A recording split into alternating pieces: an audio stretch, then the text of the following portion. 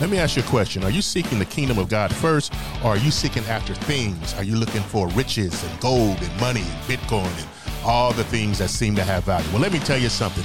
If you want those things, there's nothing wrong having those things. But the word of God says, seek first his kingdom and his right way of doing things, his righteousness, and he'll add everything to your life that you not only need, but that you also desire. So, hey, listen, Matthew 6:33 says, seek first the kingdom of God and his righteousness, and he'll add all things to you. This is just a little bit of tidbit of information that I live by, and hopefully you can find it for yourself as being fruitful. God bless until next time.